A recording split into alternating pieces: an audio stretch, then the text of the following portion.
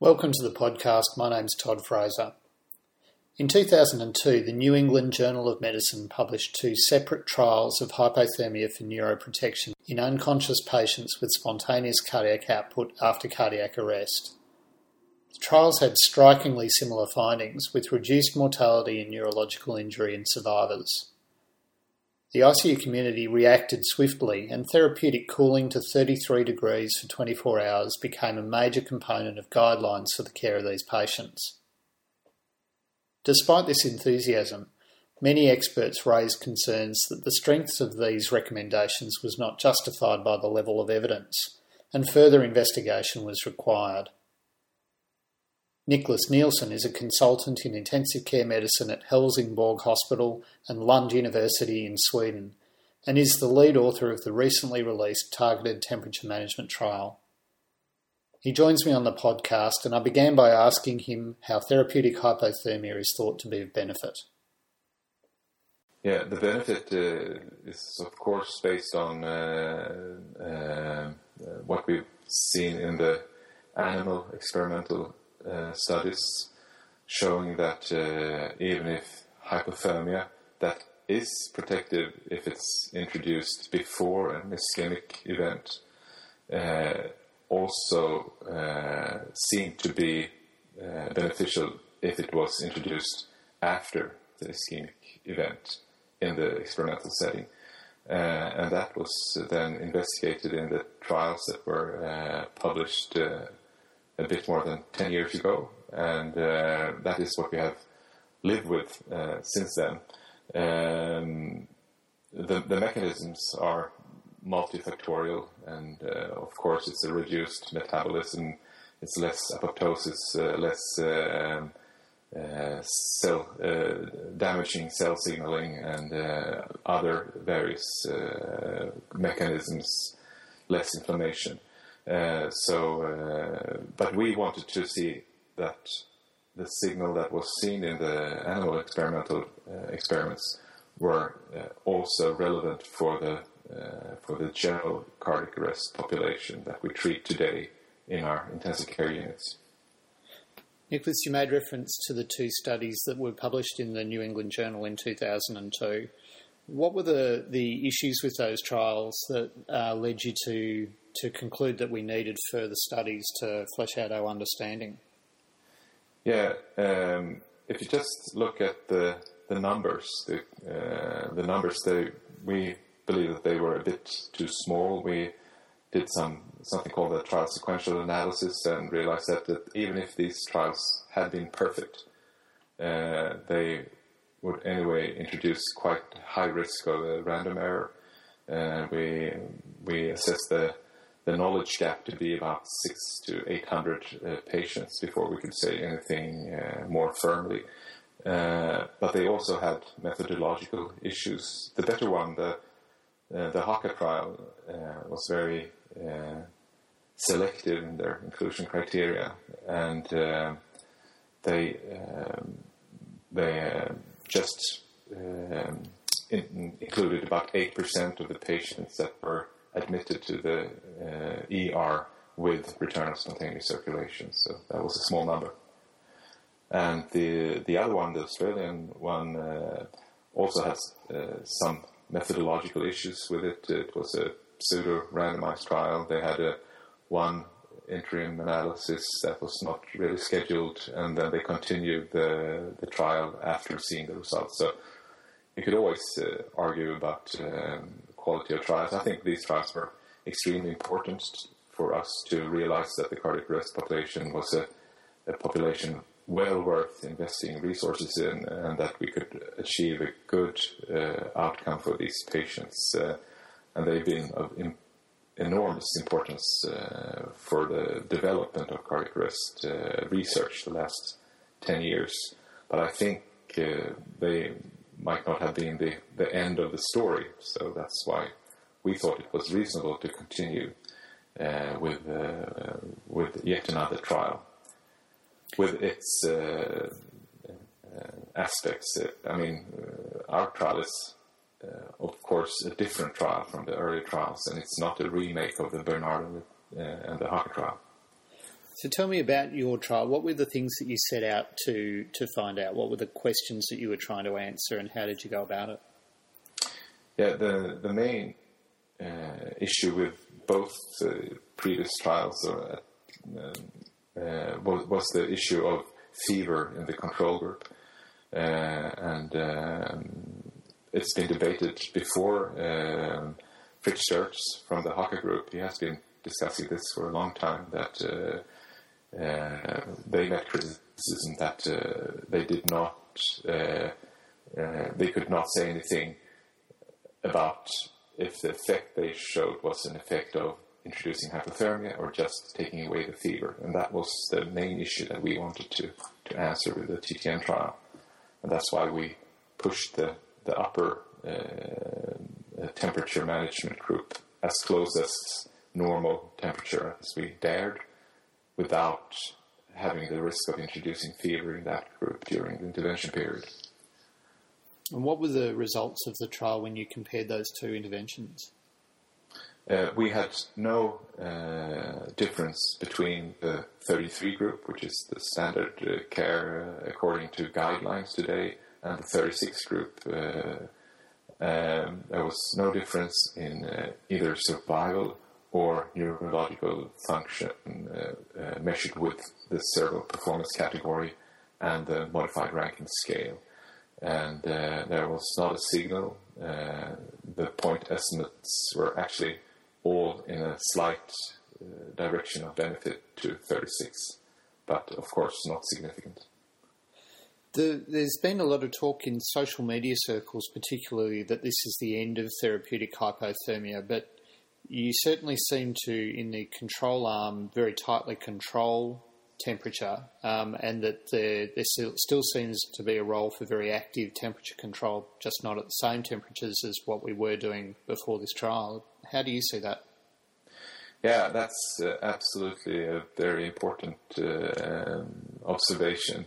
This is not a trial that had no temperature control in the control arm. We had very active temperature control. We used temperature management systems, and we tried to be very tight on 36 degrees and avoid fever throughout the intervention period. And we also avoided fever up to 72 hours after the cardiac arrest in both groups. So we had a very active control. And I would not say that this is the end of hypothermia. Maybe we should use the word temperature management, and that for these patients it might not be that important to go down very deeply or very quickly, and we could possibly avoid a lot of side effects with using a slightly or significantly higher temperature but avoiding fever. My understanding of the control arm that you used suggests that you still had quite an investment in terms of resources in managing those patients. For example, the duration of sedation and the length of stay in ICU is very similar to the intervention group. Do you think that it's necessary to compare the control arm strategy that you used in this trial with a more conventional treatment of fever when it arises type strategy? Yes, I think that is a very important next step to try to see if there are any signals in any subgroup in any direction when we look deeper into the material, just to get the hypothesis of what to do next. But I am very aware of what you also observed, that we invest a lot of resources, long sedation, and possibly side effects of prolonged intensive care in this group. That we know that many patients probably should have woken up after 8, 10, 12 hours and could have been extubated earlier. So that is an important observation and a very important next step to try to define if we can be less aggressive and less give less resources to these patients with the same results, of course. Nicholas, one of the other interesting things about the trial that you did was the prognostication issue and the tight protocolisation of that. Was that difficult to achieve, or how did you go about it? Yes, it took a long time for us to figure out the best protocol. We realized that we needed to have a pragmatic approach. We could not be too protocolized. The best would probably be to push it even a few days further up, but that would increase the demands of the ICUs,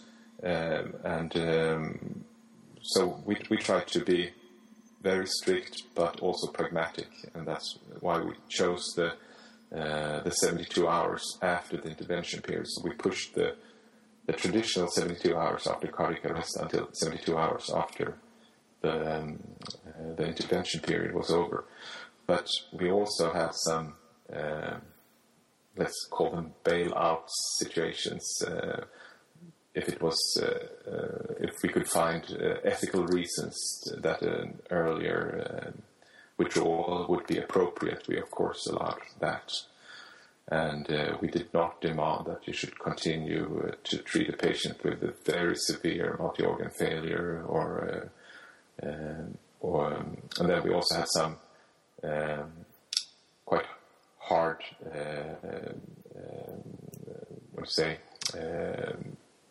statements that if the patient developed brain death or had severe myoclonic status that developed early in the course before 24 hours, and where they also had a negative somatosensory evoked potential, then you should stop the treatment earlier. Nicholas, there have been some concerns raised about the powering of the study in social media circles, at least, in that some claim that the study doesn't exclude the possibility of a clinically significant mortality outcome based on the expected mortality of or mortality reduction of 55% down to 44% as your study was powered to trial. How do you see those concerns about the powering? This is, of course, a very interesting issue to discuss, and we based our power calculations on previous trials, and the absolute risk reduction in the previous trials, they were in the range of 15 to 23%, and a relative risk reduction of 25 to over 50%. So we thought that it was reasonable to aim for a 20% relative risk reduction. Actually, we have probably a little bit more power in the trial, because this was the earliest phase where we aimed for 850 patients and using landmark mortality with the numbers you stated. But then we changed the primary outcome to a survival outcome and survive until the end of the trial. Then we needed a few more patients, 900 patients, and then we went to 950 to find a difference in survival of 1 month. So it's probably a little bit more, it's a little bit less relative risk reduction and absolute risk reduction in terms of landmark mortality. But of course, this is an issue, and there might be lesser relative risk reduction or absolute risk reduction that is relevant clinically. But there was no signal. The point estimates went in the direction of 36 for all the outcomes. And if you look at it in a Bayesian way, it's actually 10 times more likely that the results came from the null hypothesis, at least 10 times. Nicholas, proponents of evidence-based medicine would have us believe that based on a trial we should be implementing the trial strategy if we're going to change our practice. What do you think is now the standard of care for temperature management in post-cardiac arrest patients? We have in our units and in the units in the trial changed to 36 degrees, using the way we treated the patients in the control arm, with sedation, with the tight protocol that we used. So I think that it's reasonable, until we know more, to use that as the standard of care. And I've heard from many sites throughout the world that is what they think as well. Now, you mentioned until we have more information. What do you think are the questions that we need to answer now? How firmly do we have a protocol set at this point? Of course, we still only have randomized evidence for the patients with a presumed cardiac cause of arrest, and the rest of the cardiac arrest patients are just extrapolated from those results. So we still need to figure out how to treat this group that is actually increasing, and it's a large proportion of the patients. But for the cardiac arrest patients with a presumed cardiac cause, and obviously the shockable rhythms are the ones that are most investigated. I think that we still need to look both up and also maybe down in temperature and in the aggressiveness of our protocols. As you mentioned, I think it's very reasonable to try to figure out if it's possible to just avoid fever, to wake up the patient a bit earlier, maybe a wake-up call or something. And on the other hand, it might be that we still need to look more into depth into neurological function and see if there are signals that a lower temperature might be beneficial in subgroups, and not measuring CPC or a modified Rankin scale, but instead using a more detailed approach. That is another issue that has been brought up, is the survival rate in your trial seemed to be much higher than what we would expect that has been reported in other sort of major surveys. And the other issue that I noticed was that you had relatively few people with severe brain injuries. Was that a surprise to you? No, it's actually exactly what the number. We have this large registry, the Hypothermia Network, and then with another registry called the International Cardiac Arrest Registry, with almost 4,000 patients. And this is actually exactly the same numbers have in the clinical everyday practice registry. The problem is that we in the general service or observational trials, they always introduce in-hospital cardiac arrests and cardiac arrests of other causes than cardiac, and they have a different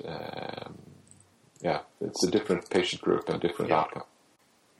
So I think this is actually a quite reasonable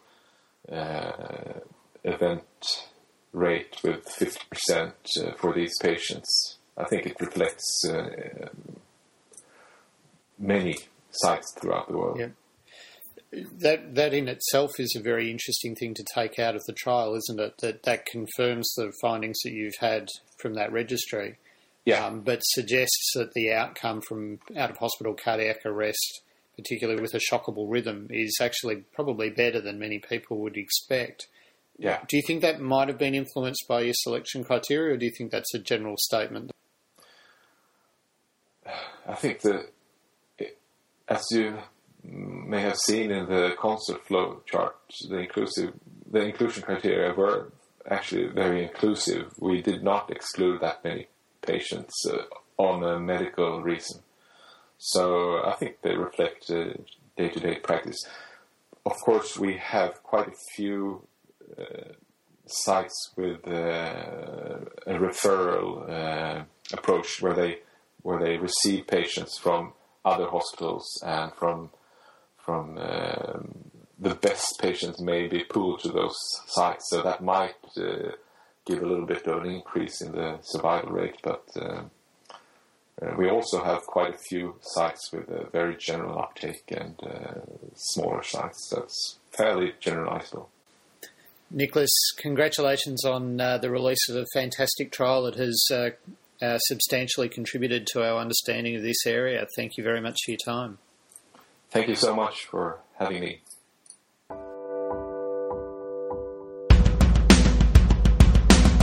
If you enjoyed today's podcast, why not check out our websites, Critique and Crit Nurse.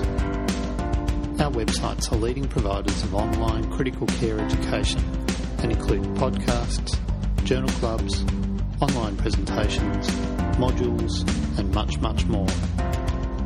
You can also join our free blog to help you stay up to date. Our websites are found at www.crit-iq.com and www.crit-nurse.com. You can follow us on Facebook and Twitter, or visit us at the iTunes Store.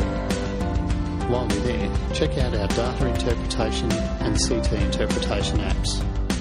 Critique, making critical care education easier.